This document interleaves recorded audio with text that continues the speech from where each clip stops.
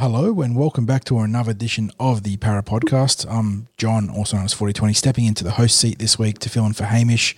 Joining me as part of the usual crew is Birdie. Hey, how's it going? And Ham. Good to be back. It is good to have you back, mate. All your technology sorted out now, back where you usually are. No dramas with the old waterworks, eh? No, and my lovely podcast-built microphone is back up working, so you'll be able to hear my dulcet tones. lovely. That's it. Exactly. It's going to probably be a briefer podcast this week, boys, because without our fearless leader putting us in the right direction, we're going to try and stay on track, but there's not that much to discuss, so let's jump right into it, starting with the All-Stars weekend. We had the doubleheader at Combank from Bank West, NRLW and NRL teams in action for the Maori All-Stars and the Indigenous All-Stars. Action kicked off at 5 o'clock with the ladies' game, where the Indigenous All-Stars prevailed 18-8. There were 5 Parramatta Eels, or prospective Parramatta Eels, going to not quite debuted yet, but there were 5 Parramatta Eels in action there.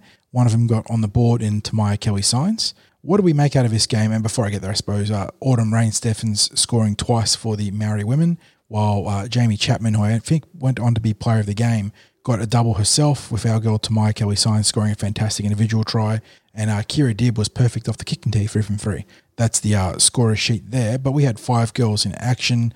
Batil Vetty Welsh, Giuseppe Daniels, Nita Maynard at dummy half, Kennedy Charrington at lock forward, and then obviously Tamaya Kelly-Signs. What do we make of the game? What do we make of our girls? And anything else you want to talk about out of this one? I really enjoyed the game. I was down there, front row, about the 30-metre line. Thought both teams played really hard, played with a lot of passion, and you can just see that the skill level is forever rising with the women at this age. At this grade, and it's just really good to see. I thought the game was played. Yeah, the game was played in really good spirit. Both teams accepted each other's culture, and it was really nice. In terms of the Parramatta girls, BVW, she's an absolute superstar. She just cruised through the line so many times. That is almost how I described her. I was saying we had the tip sheet recorded earlier today, and I was saying the 60s. You don't want to put the sort of expectation over, but there's a little bit of Darren Lockyer, the way she just cruises or glides around the field and she just sort of runs at her own pace and is like pulling away from a lot of people. Yeah, it's just she knew where to put herself in the right position on those attacking raids, particularly down the left there. She just cut through, and I thought Kennedy Charrington was my player of the match. She just non-stop every time that they posted the stats up on the big screen there, and it was noticeable. It wasn't she was just stat padding. Yeah, exactly. There's a big difference between stat padding and being a high volume contributor. She was top of the run meters, top of the tackles, top of the run all runs, top of tackle breaks. She was just absolutely killing it, and probably deserved a try there. She was easily player of the match for me. Yeah, and watching, obviously, we had a chance to speak to Kennedy Charrington on the tip sheet at length, and she was a fantastic interview. Wonderful, wonderful young woman. But watching her, it was a little bit like watching Nathan Brown getting the work, that aggression, just a touch of grubbiness that you'll always love to have on your team, but you always hate the verse because it can really unsettle your players. But, mate, she just got her head involved in everything, high impact, high work rate, and I think that she's going to be a fan favourite very quickly throughout the NRLW season. And for such a young, she's only 23. Yeah. She come in 2020 in the to NRLW, and this will be her second season. Luckily, it's with Parramatta. Hopefully, she sticks with the Parramatta Eels in future. I think she's a potential captain and, a face of the club. And on the flip side, obviously, Tamaya Kelly-Signs had a nice little stint there for the Indigenous All-Stars, scoring a fantastic solo try. And it was funny because on the private chat we have, I think there was someone that was saying, man, we should sign that lady after she scored the try. And everyone sort of jumped in and said, don't worry, she's already in the blue and gold for this year. So looking forward to the sort of partnership she can strike up with the likes of Smaima Taufa and Kennedy Charrington in the middle. Birdie, you watch this game, or you following the men's game today on the weekend? To be honest, I only just watched the men's game. I just that's all right. Well, I'm not up to date to the women's, so I don't know who's it. That's all right. Well, who's in the? We'll get you on board for round 1 of the NRLW, which is closing in. So we're looking forward to that. But let's move on to the men's game, because Hamish, you said something funny in the context of these two games, that this first game was played in a wonderful spirit with the respect between the two cultures, but it wasn't quite the same for the men. This was a fiery affair, the most fiery I've seen the NRL All-Stars be in any iteration, with the boys escalating some big hits into lots of pushing and shoving and sort of argy-bargy stuff. Opposite. Yeah, well, it started off with the war cries, I think. It's I really enjoyed it when you had the haka coming up and Andrew Fafita took it like a personal challenge. Mm-hmm. He was as if it was two warring nations. It was really good to see. He was getting right into it. And that's passion. That's really good to see. And I thought, Rapana grubbed it up a bit and what have you. But it was good to see Andrew get back on the field after his induced coma. It was good to see him have that passion. It's easy to forget that he did go and just sticking up for his mate that got absolutely demolished. And I will say this, as much as there was some grubby stuff happening between the start and finishing whistles, before and after the game, it felt like the boys were still good comrades and good mates, which is what you really love about football. They can tear in for 80 minutes and absolutely, rip each other's heads off, cheap shots, niggle, all that sort of stuff. But when the full-time whistle blows, you can go back and shake each other's hands and have a drink or a beer together. In terms of the result, this one, the Maori All-Stars managed to get the goods over the Indigenous All-Stars. Cody Nikarima opening the scoring for the Maoris, followed by Eason Masters and Joseph Tapane. Had a couple of different guys take shots at goals between Patrick Herbert and Cody Nikarima. They were 2 from 3 together, but it looks like Herbert might have missed the second attempt. But then they got one apiece. On the flip side, Jesse Ramian and Tyrell Sloan scored no try conversions for the Indigenous All-Stars, but Braden Trindle did add a penalty goal in the 20th minute. And you alluded to it beforehand, but there were 3 sin bins in this game. Jordan Rapana for a shoulder charge, which saw Andrew Fafita follow for being the third man in or the instigator of the brawl. And then following that, Jesse Ramian, I think was for off the ball, wasn't it? Was a hit off the ball? Yeah, tackled off the ball. Yeah, in the 55th minute. So fair bit of action there in the sin bin. This was a physical game, played in pretty tough conditions because the rain sort of set in there. But yeah, I mean, we only had one bloke on show for us, big Wiramu Greg. I thought he did pretty well. Came off the bench, got through 6 or 7 runs for 60 or 70 odd metres, few tackle busts, a lot of support play. He was really pushing up, which is good. And it was good to see Wiramu in fit and trim shape as well. He looked really, really good. Yeah, I thought he, last year, seeing him in reserve grade, he sort of, he had that work rate, but he sort of trundled into the line. Mm-hmm. Whereas I thought this time he was pushing into the line and trying to push through the line.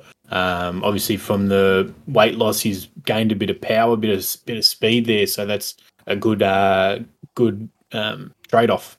And I believe he got through this game unscathed, although he hasn't been named to take on the Dragons. Spoilers for later. But there were a few injury concerns for other clubs out of this game, I believe, some head knocks and the like. But was there anything massively serious? I can't recall off the top of my head. I don't believe so. I think the biggest concern for a club will be the judiciary. The Bulldogs with Josh Addo-Carr. I don't think I saw him take a run. So that might be saving himself for the regular season. Saving himself for the regular season, Ham. Come on. That wasn't the only action on the weekend. That's what you hope if you're a fan of the blue and whites. That's true. That wasn't the only action on Saturday. Before that, there was a triple header, or technically it was a quadruple header because there was a talent squad in action there too. But there was a triple header for the Blue and Gold out at Cabramatta, their first home game of the junior rep season. They were hosting the Canterbury Bulldogs, now that you mentioned them, Ham. And the Bulldogs came into this game having won all their round 1 clashes across the 3 grades. Parramatta, the reverse, they had lost all their 3 games. So there was a lot on the line here. You didn't want to start 0-2, and the Dogs obviously looking to go 2-0 and build into a top 4 run. But action started with the Tarsha Gale at, I want to say, 10:30 kickoff, amidst highly volatile weather. It was kind of 4 seasons in one. And we spoke about it at length last week, Ham, about how this was a very promising looking Tarsha Gale outfit, and they really took it to one of the premiership heavyweights in the Indigenous Roosters Academy last week. And they did build on what they showed last week and prevailed 18-12. Ashley Pottinger getting over the board in the second minute, followed by Rosemary Beckett and Talisha Maver. And then Alicia Bell, the difference on the tee. Sharpshooter, 3 from 3. One of the most pristine strikers of the ball I think you'll see in the Tarsha Gale. For the Dogs, their winger Bree Stone got a double, and Afeni Tabuai Sali also scoring. This one, the girls got out to a hot start, and then the Dogs sort of freed their arms up, played a bit of second phase footy, and really challenged us. Yeah, they held onto the ball early, and I thought that early try, or those early couple of tries, really gave them a lot of confidence, which sort of spurred them on at the end there, I believe. They a few times their defence and their scramble defence has been very good, but it's been in that when they've had the ball, they've sort of struggled, and it seems like they lack confidence when they don't score. Mm-hmm. Yeah, go on, I sorry. was just going to say that point you raise, it's interesting because that could be a reflection of the struggles they've had in the past, where if they didn't convert their opportunities, they often got locked out of the game. Whereas I think this team can learn that they're able to absorb that pressure and they'll come back next time and score because they've got enough talent. Absolutely. Between the 6 and the 7, Talara Bamblett, I believe she's come over from Touch Football, and Rosemary Beckett, she's a big half. They really impressed me, as well as the 11 and 12, Talisha Maiva and Kayana McKenney. Talisha was just hitting hard on and off the ball. Kayana was running some really nice lines off Talara there. You could probably hear the heavy rain coming down in the background. But yeah, it was really. I believe that's the first time I've seen them. I've been to the game and they've won. So really good to see. Got the duck off the and back hopefully, there. As we hope that they get better and better. Hopefully, this gives them confidence moving forward that they can win and they can push for that. I think this was an important win too, because the Bulldogs seem to have a pretty formidable outfit. They got a couple of really good really good props there. I think it was Elisa Nicky, the number 8. That was a real handful. 17, and that would have been Afeni Tabuai-Sali who scored. Yeah, she was very good. And I thought the fullback Abigail Sekatoga also caused a few problems. So they're a pretty handy outfit, and the fact that the girls could handle all the pressure that was thrown at them and hold on to get that win is an important feather in their cap. So that was the first game, or technically the second game. Like I said, there was the talent squad in action who I think prevailed 10 tries to 2 over the Bulldogs. So that was a good result as well. The Harold Matthews were the second official game, though, coming off an 0-1 start where we think they completed it. If you take away the Roosters' knockdowns or bat downs, we think they completed it sub 20%. Obviously had a lot of room for improvement. Ham didn't get out of the blocks fast, though.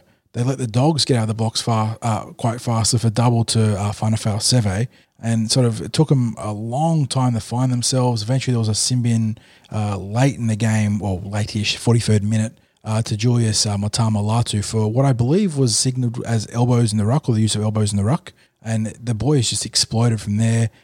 We saw, 3 tries in a short burst there. With earlier we had Michael Junior Fagalewi score, but in that sin-bin period we saw Michael Gabriel, Luke Maroon and Sam Tuavati all cross to put the game beyond doubt and score 20 unanswered points. Muhammad Al-Madin kicking 2 from 4.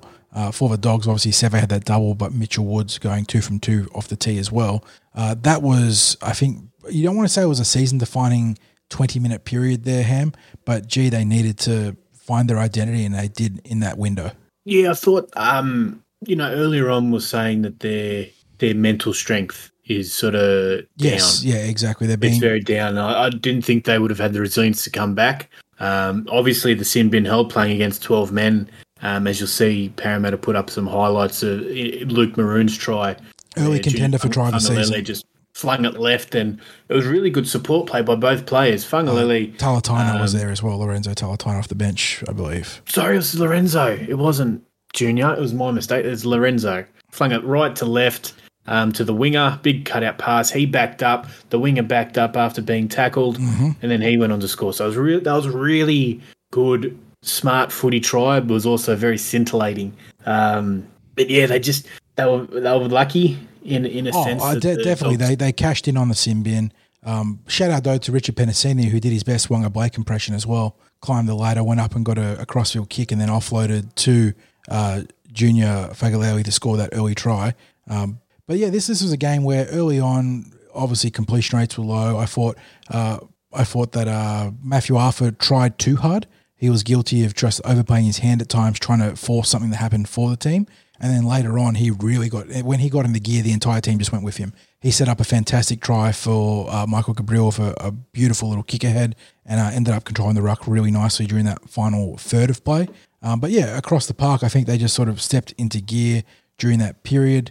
The centres are very powerful in this team. The wingers are quite good as well. The forward pack, I suppose, it falls on them to stamp their authority in more general play, if that's probably not the best way of putting it, but it feels like guys like Sam Tuavati and those starting back rowers, Funa Oyuta, Lakeni, Uta, they need to be more assertive when the game is just in a neutral state, and that hasn't been there for the first probably game and 2/3. Yeah, they definitely need to get their hands on the ball, third, fourth tackle. There were 3 things I'll say here. One was a play that you mentioned to me that you thought changed the game when he came on, and that was big Kobe Herford. he was injected in the game and immediately made a difference in that middle corridor. So I thought Kobe was very good. And I believe he's been rewarded for starting spot on the back of that. So that's a good reward. I was also impressed with Tyson Sanglang off the bench. I thought he brought good energy to the middle. A smaller middle forward. He's not tiny, but he's smaller. But he gets in behind the ruck really effectively against those fatiguing defenders. And there was a play also that I felt was important in this game. This is something you highlighted as well when we were talking about this, was Blaze Talangi. I believe there was a kick from young Arthur where he stabbed it down towards the goal line, and it was just I don't know, just put his head down and just ripped downfield and got there and trapped the fullback, Bronson Rubin, on his goal line. It was a massive play by Talangi in the context of the game. Yeah, absolutely. The kick, it was a really nice kick Arthur put in. It was sort of in between the fullback and winger. And that indecision of who was going to pick the ball up got Blaze down there. And I'm actually pretty sure it forced a double knock on. It forced an error. Yeah, and I think we tried to claim a try off it via Fagalele or Penasini, but the touchy conferred with the referee and they ruled a double knock on our way, like it was our feed. It was a real, just absolute effort play from a bloke that we've come to expect it from in Talangi, who is 100% heart as well as being quite a talented footballer, but he gives a wholehearted effort in every game. And yeah, it was just it really cemented the fact that the Eels had wrestled control of the game away from the Bulldogs. So yeah, it was nice to see the Mat get on the board and get 1-1 even on their season. There's still a lot of work to do because this is a talented team, but that first 2/3 of the game, it looked like they were going to sort of get almost run off the park due to the self-inflicted errors. But thankfully they figured it out, and now if the tape there to be reviewed, hopefully they can go onto it in round 3. Unfortunately, though, for the SG Ball, they couldn't right the wrongs of round 1, falling 20-12 to the Bulldogs in that grade. And this was one-way traffic for the vast majority of the game. Dogs got out to a 18-0 lead, and then it was a late flurry from the Eels to give them an unlikely chance at a draw. So Dogs getting on early scorers were Watasoni Bagizo, William Tuatupu, and Jonathan Sewer. Sewer was flawless from the kicking tee, adding free try conversions and a crucial penalty goal in the last minute to effectively kill any chance of a draw for the Blue and Gold. For the Eels, it was a late surge with Larry Marga-Tatia scoring in the 61st minute and Tatona Junior Wright getting on 4 minutes later in the 65th. Ethan Sanders hitting his 2 attempts perfectly, going 2 from 2. But yeah, this was a game where, geez, it was frustrating, Ham. So many self-inflicted errors, 41% possession, 54% completion rate. Dogs ahead in all key attacking stats, no surprise given those two discrepancies in possession and completion rates there. But it just felt like the team weren't mentally ready. When the Dogs got down to the goal line, they scored simply during those first 10 or 12 minutes. And they felt like they were able to exploit some bad matchups out wide too. Jonathan Sewer was out jumping Tatona Junior Wright. And yeah, by the time we clicked into gear in that 60th minute, it was too little too late. Yeah, I actually left before we clicked into gear. I left just as the Dogs were taking the penalty. I thought, oh, no, that's it. That's enough for me. We're just dropping too much ball. And it's the, it was even last year, it was prevalent last year when a lot of these boys were playing Harold Mats. They weren't holding onto the ball. I can't explain it, but the thing is, they're so talented that despite dropping on this ball, they only lost 20-12. It goes to show that, they just need to hold on that ball for first 5 sets every half, and then it sounds so move on from there. And it sounds like they're just so talented. You're flogging a dead horse at this point, but it's true of all grades, but especially in the junior reps. You hold on to the ball, and it solves so many of your problems. You'll go on to win if you've got anyway near a reasonably talented squad, and Eels certainly have a talented squad. But yeah, they did not hold on to the ball. And they often gifted the Dogs piggyback opportunities into their red zone, whether it was via indiscretions in the ruck for penalties or just, turn the ball over lightly early in a set in their own half. And yeah, and credit to the Dogs, they got some good players. I thought, was it Bagiso? Watasoni Bagiso, the prop? I thought he was pretty good, big athletic unit. Had some decent weapons in the back line too. Halves were busy. But once again, this is more a game that the Eels lost than the Dogs won. And they're going to reflect on the start of this season, and it's probably going to cost them a spot in the top 6 when the business end of the season comes around, because top 6, you've got maybe 3 or 4 games you can drop total, depending on results, and they're already at 0-2. Yeah, absolutely. It's just, they've got, 6 games left in a bye? I'll just go on last year. Bye after next week, correct, yeah. So you got 9 games total, so they've played 2, so yeah, they've got 6 games and a bye in hand. Okay, so last year, 6 the cutoff was 2 losses. There you go. And a draw. Yep, 2 losses and the draw. So, their margin for error is pretty much 0 now. Yep, they've got to win from here on out.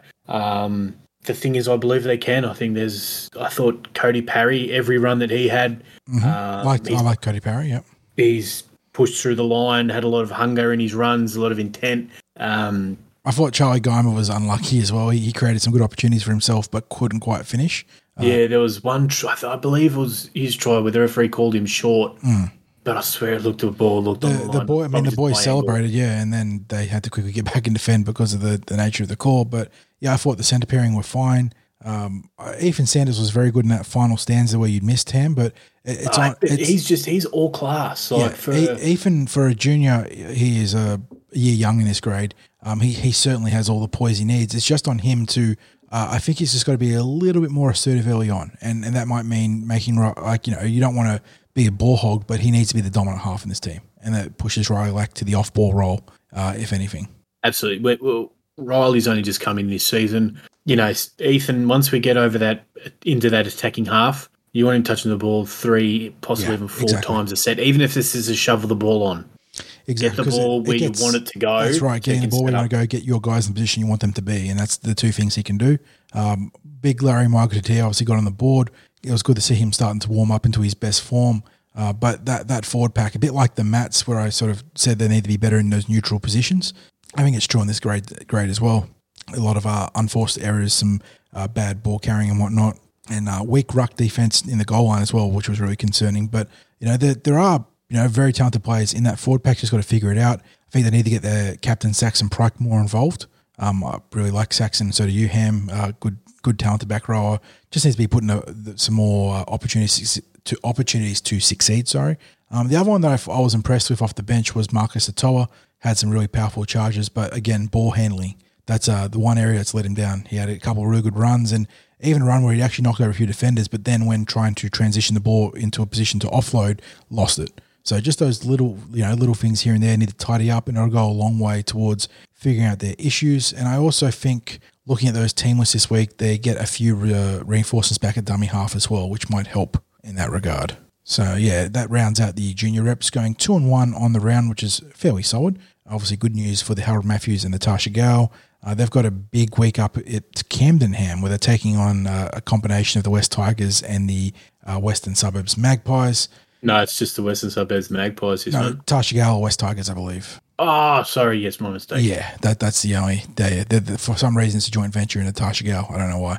But for the Tasha Gale, they're taking on, talking to Joe Grimer earlier, the Tigers are considered one of the form teams of competition, entering round 3, 2-0, seen as one of the sort of the big 4 contenders alongside the Indigenous Academy, the Steelers, and I think the Bulldogs might be a team that Joey labelled as contenders as well. So that would have been a big feather in their cap, getting the win in round 2.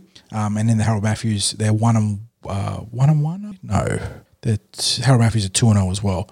The Western Suburbs Magpies, correct. And then for the SG Ball, a team that's in the same circumstances as themselves, the Western Suburbs Magpies entering this round 0-2 with a marginally better for and against, -12 versus -14. So a chance to kickstart their season against a team that's got the same tribulations.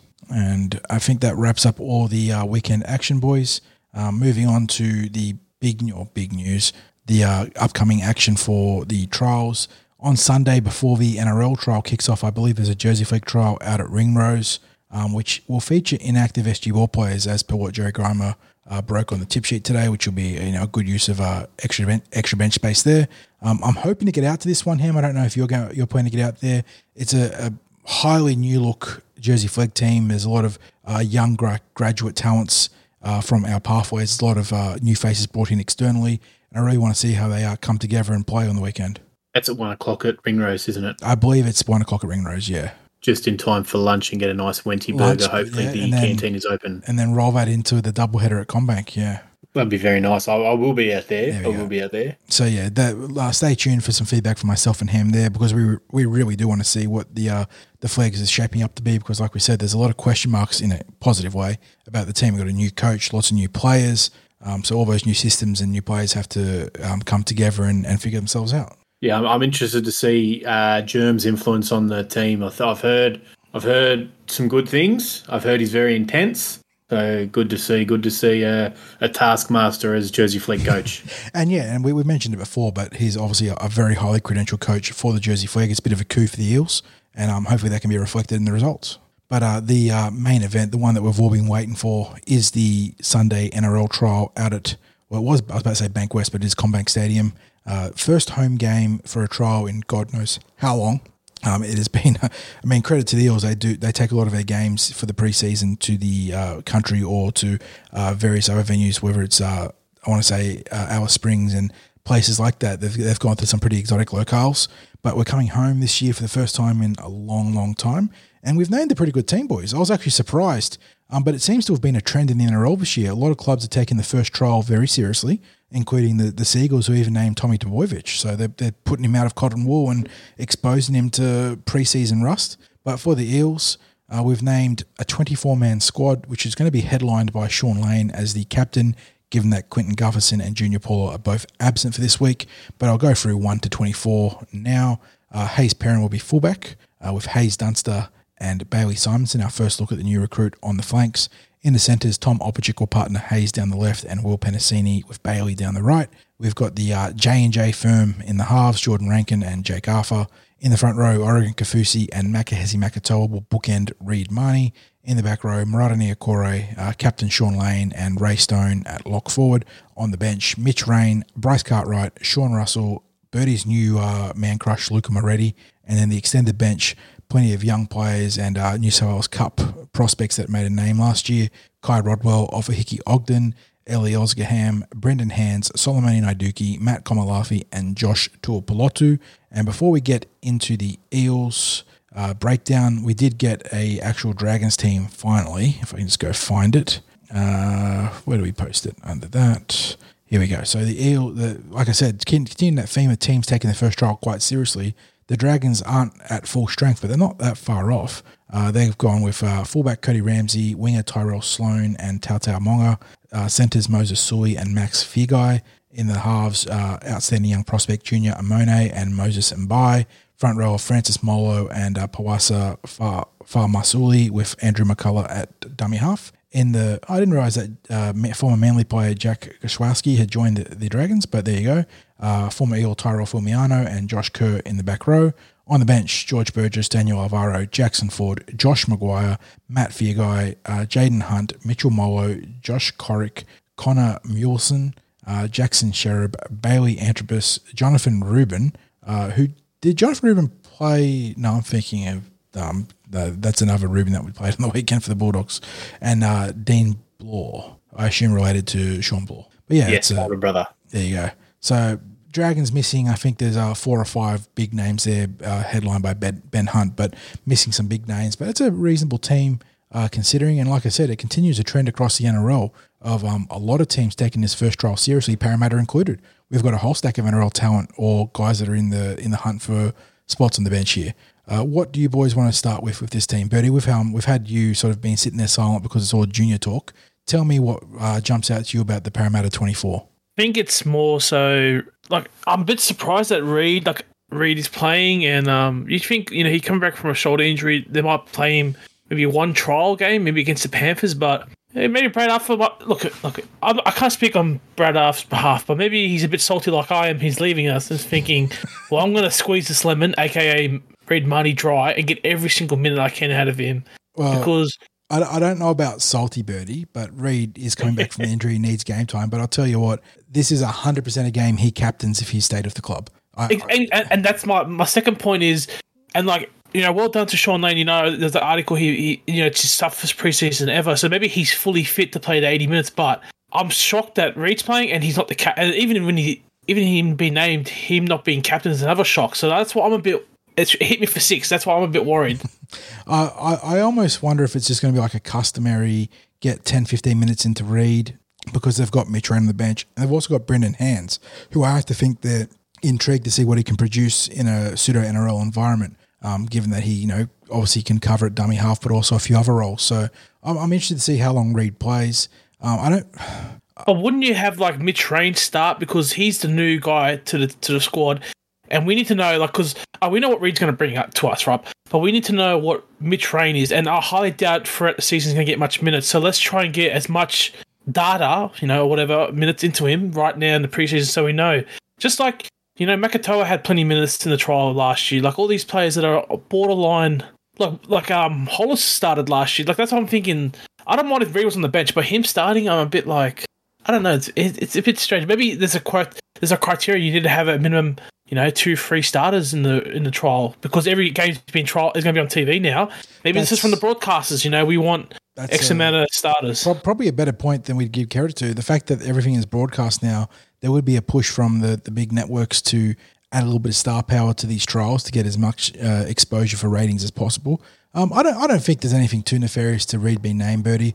I think it's just literally a case of he hasn't played football in a long time. That shoulder injury went back towards late mid-season last year. We ended up having to play quite a few games without him. So I think it's just a case of getting him back playing football, testing that shoulder out. I wouldn't be surprised if he only plays 15, 20 minutes and then they hand it over to your boy Mitch Rain as well as Brendan Hands. But Ham, obviously dummy half a key point here. But looking elsewhere across that team, anyone else you're really looking forward to seeing? Well, there's a lot. I'm excited to see Bailey Simonson. Mm-hmm. I think he'll be on the same side. Will Penasini, I believe. It'll be Guide to the Future, Will Penasini and Bailey Simonson, I think. So that's an NRL pairing right there, yeah. Yeah, and then, pop him on the side of Jordan Rankin, who's a good, steady hand. He's played with Will a lot. Well, not a lot, but half a season in reserve grade, so he knows Will's characteristics when he wants the ball, when he needs the ball. I mean, the formula's pretty simple, isn't it? Give him early ball and he'll make something happen.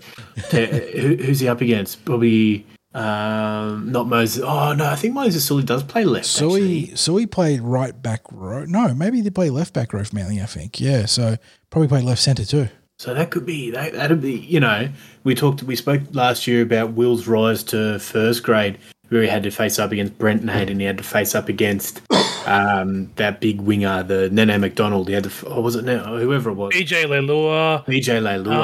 Yeah, he had literally first graders in reserve grade. Row of centres in reserve grade. Yeah, and so this is just it's another notch on his belt. I don't think Moses Sully's on anyone's top 10 centres in the game, but he's a first-grade centre, so if Will can get the wood over him, well then, it's good for the future. I'm excited to see Jake Arthur, another pre-season of bulking up. We know that Jake will be working on his game hard. Excited to see what he brings to the table from here. Stoney, my boy, I love Ray Stone. I'm always excited to see him play. And then obviously off the bench, my two, Luke Moretti. Excited, Hey, you got to pronounce it with an Italian accent. Luca. I don't know if he's Italian, Moretti. I mean, that is fairly stereotypical Italian right there. And I can, as an expert on the subject, but there, Luca Moretti is very Italian. Luca Moretti, eh? Excited to see how the big fella goes. He's got a baby face. He's got a baby head. I think that photo just doesn't. I think that's a bad photo. I've seen other photos of him where it's definitely not as bad. The club didn't do him any favors though with that little the Blade picture there. But yeah, it's easy to get sort of caught up in this because there are a lot of guys you want to see, do well. Kai Rodwell, a favourite of the podcast last year, was outstanding in the New South Wales Cup. Also had a strong debut against the Penrith Panthers in round 25 where he broke his hand but still went on to make 30 or 40 tackles and a good 100 metres or thereabouts. New recruit Offahi Ogden offers a bit of muscle there. Interested to see how he goes inside the Parramatta system. Like Rodwell, Elsgaham was excellent for New South Wales Cup. Can he, show that he's got a bit on the edge there and sort of force his way into outside contention in that position? We already mentioned Brendan Hands. Then you got the sort of back three trio of Naiduki, Komalafi, and Tuipulotu. I know that Naiduki and Tuipulotu had a couple of good days of training recently, so hopefully all three of those can convert that into opportunities on the park here. The one I'm really interested to see, I think, and obviously there's Will Penasini, Hayes Dunster, all those guys you want to see kick on. Jacob Arthur's been outstanding training, but the one I want to see get a good run at fullback on Sunday is Sean Russell. I'm interested to see if he can get half a game there, what he can do, because Sean's very talented, got good speed, good ball skills, and he's a guy that's in contention for both reserve fullback, competing with Perham, obviously, to be the deputy to Quinton Gufferson, but also on the wing as one of the first drop guys. and I'm really interested to see what he can bring to the table on Sunday. I'm going to throw a name out there. It's a dark horse, the one that I'm not looking forward to seeing play, but interested to see play.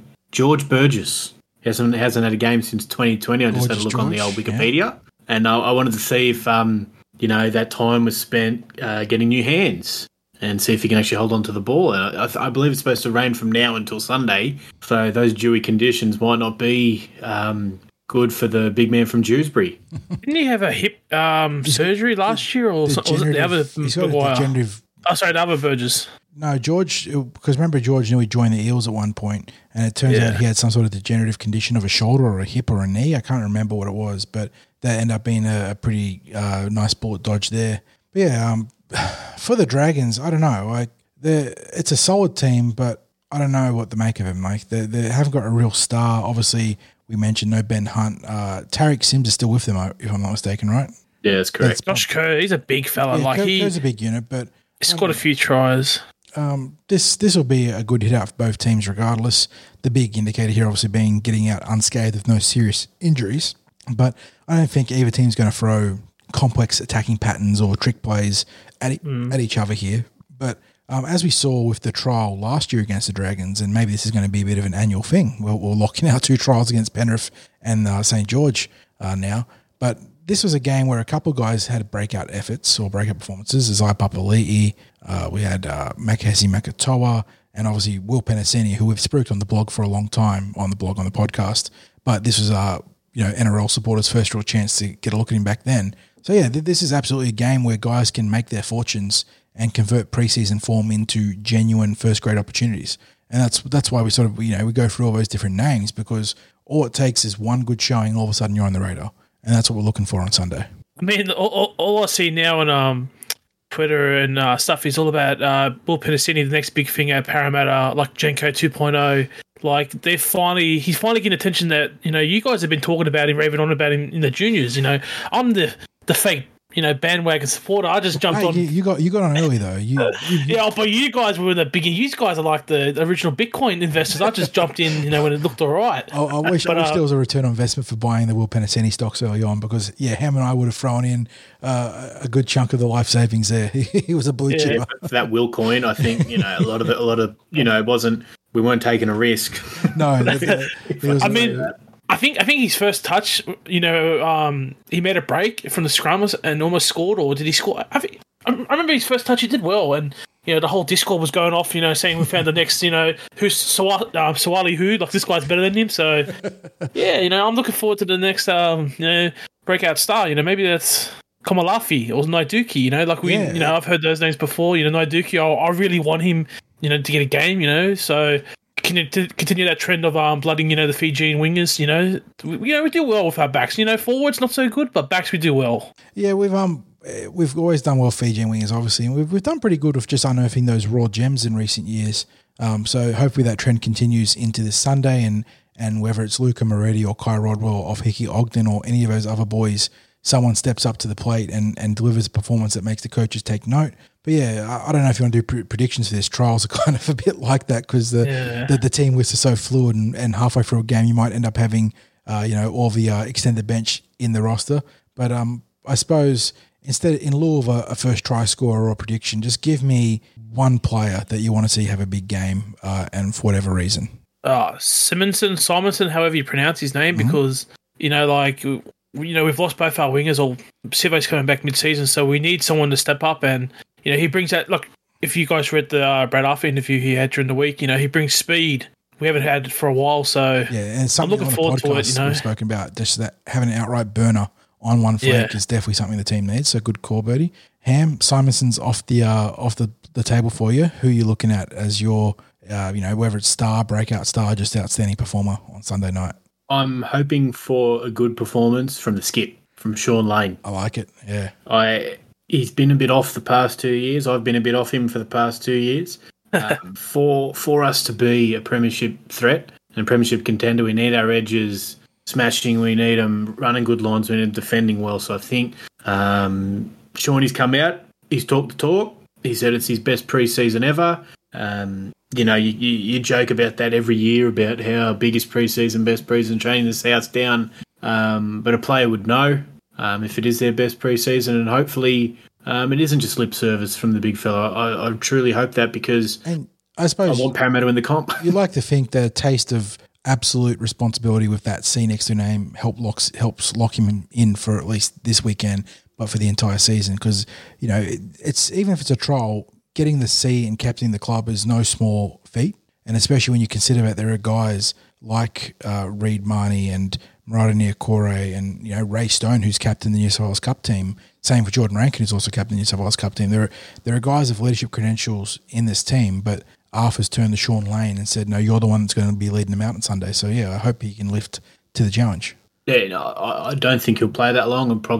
I expect him to play probably half a game with Luca coming on, with Elza Kem coming on. I think we'll try and pump more minutes out of Murata, just because I don't think he'll get many minutes next week. And obviously the 2 weeks after that, it's round 1, and he's going to be missing. So I imagine he'll be playing probably even 60 plus. We probably hope to get out of him. So Shawnee, I can see 40, but I hope those.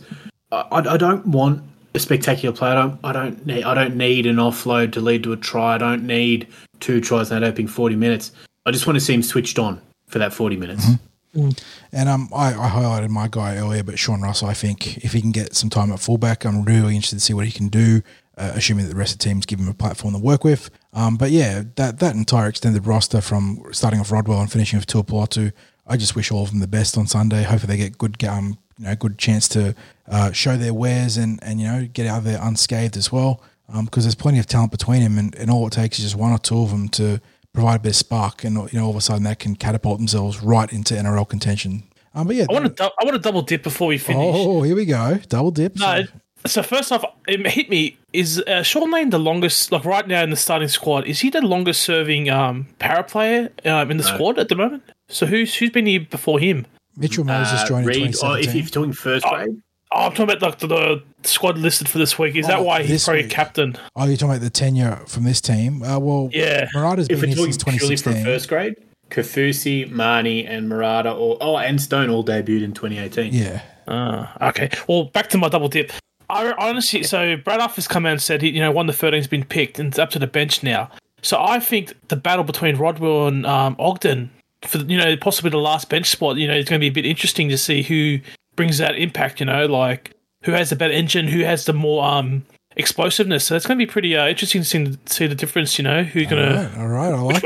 I like it. Yeah. And I think that we won't do the score predictions. Like I said, there's just too much in the air for an NRL trial. Especially, and also, we've named 24. I don't think that'll be the only the players that'll play, because we don't have a half. Well, Bryce Cartwright, yeah, but we don't have a half on the extended reserve. Parham could switch into the half still if Sean Russell goes to fullback. Or fullback, yeah, but then you're looking at Rankin for 80. And I just think there'll probably be some.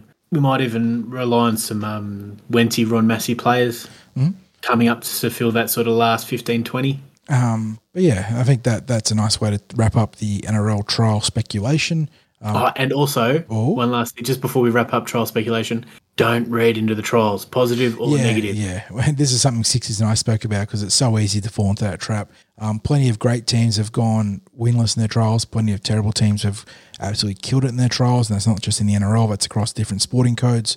Some fans give their players standing ovations in the trials. Classic. Oh, by the way, who's the goal kicker for the team?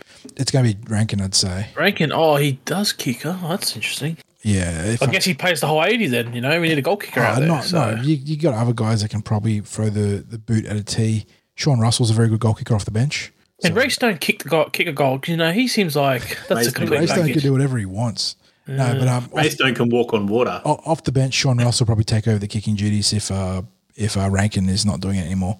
But yeah, like I said, we'll wrap up the NRL there, move on to general sort of plaudits and sporting stuff, I suppose, before we call it quits. Super Bowl birdie happened on the past Monday.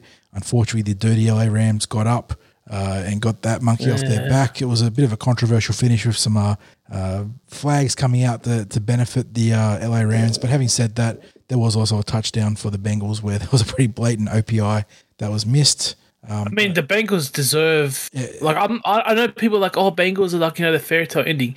I said beginning of the year they're going to regret not choosing the tackle from Oregon, Penei Sewell. Instead, they listened to Joe Burrow, and took his mate. He got sacked 70 times this year. Yeah, but to be fair, his mate also went on to set a rookie record for touchdowns and receptions between him and the QB. I understand what you're saying because the O-line was absolutely their Achilles heel in that game. But I felt kind of damned they do, damned they didn't there. But I get it, but he just came off. He just did his ACL and MCL, right? So your first forward, I'm going to protect him. We've got to protect. He's the future.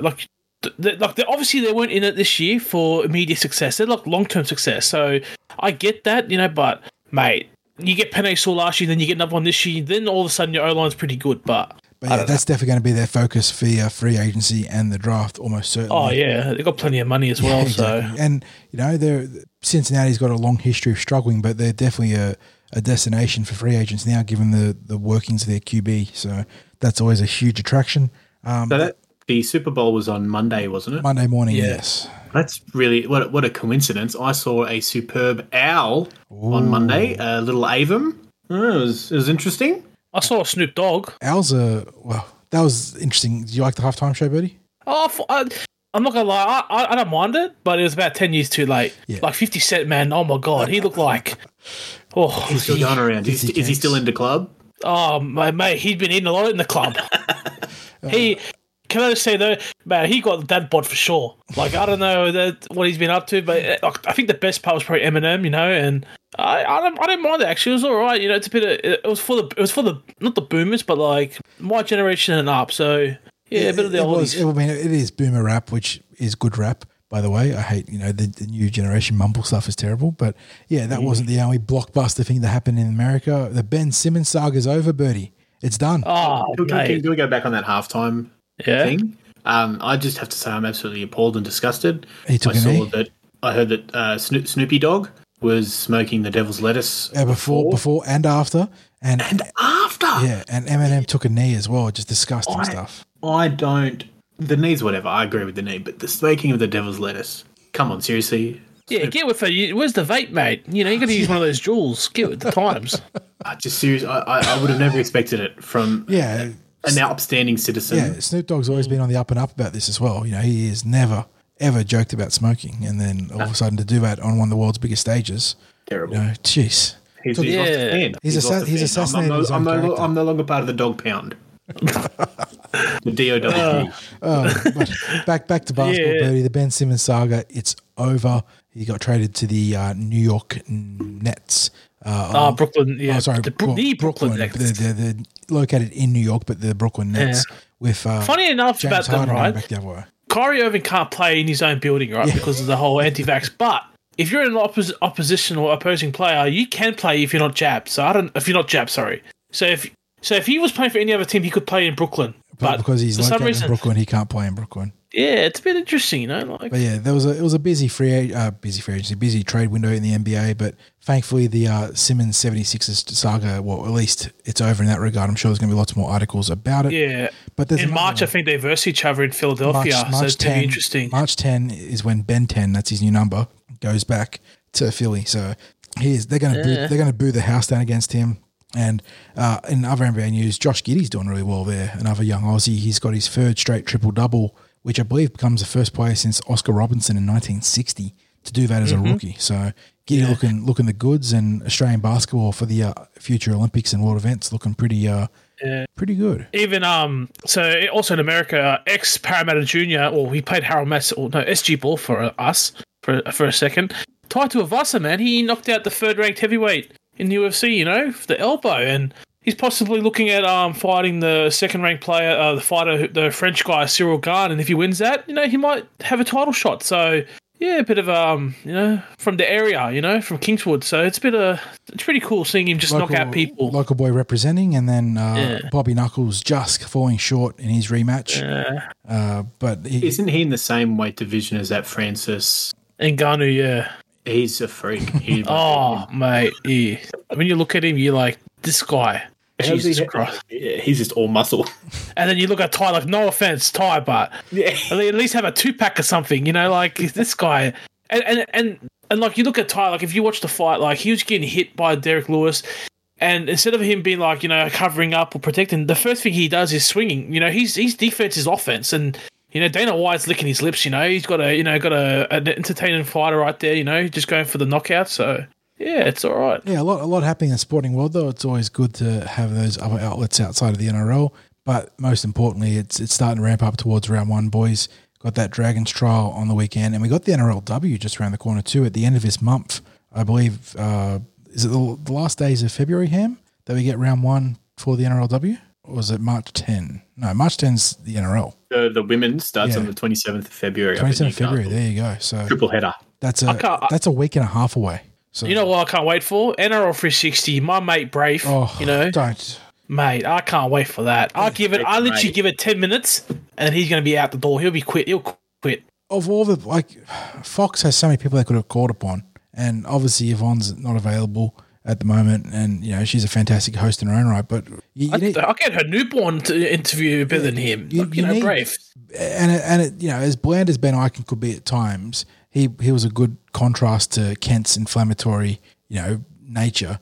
I just don't. He was the straight man. He was a good straight man to Kent. That's right, Ham. I just don't see Brafe being the straight man there. I don't know. Well, benefit of the doubt, I suppose. But yeah, might have to watch even less of the 360 than we already did. It's hard to watch less than 0. Alrighty. I think we'll wrap it up there, boys, unless you've got any shout-outs you want to give. But we're going to reconvene next Tuesday, I dare say, with a team list for the Penrith Panthers and plenty to talk about out of that NRL trial and the Jersey Flag trial. That's if we get TLT instead of TLW. I assume it'll be TLT because of the nature of how serious that Battle of the West preseason is, but it could be a TLW. Oh, and get your tickets, Eels fans, because, we don't want Penrith supporters. And you're also competing with the Penrith and Cronulla fans, I think, too. It's a double header at CommBank, right? Oh, yeah, I'm getting out there early just so I can boo. I've got 3 teams that I can boo. How good? Oh, mate, Ham's going to love it. Stop by Winnie, get a Winnie roll, then, hit the club for a bit of what's it called, Lucky 88, put a bit $10 in there. Hit the dance floor. Hit the dance floor in between. Dance floor and then just give it to the Panthers, the Sharks, and the Dragons. 3 absolute scum teams. And, hopefully you enjoyed the podcast this week in the absence of our glorious leader. Hamish will be back next week, I hope, in order to talk all of that action from the weekend. Thanks for stopping by, guys, and boys, I hope you keep well. You too, mate. Go the Eels. Have a good one.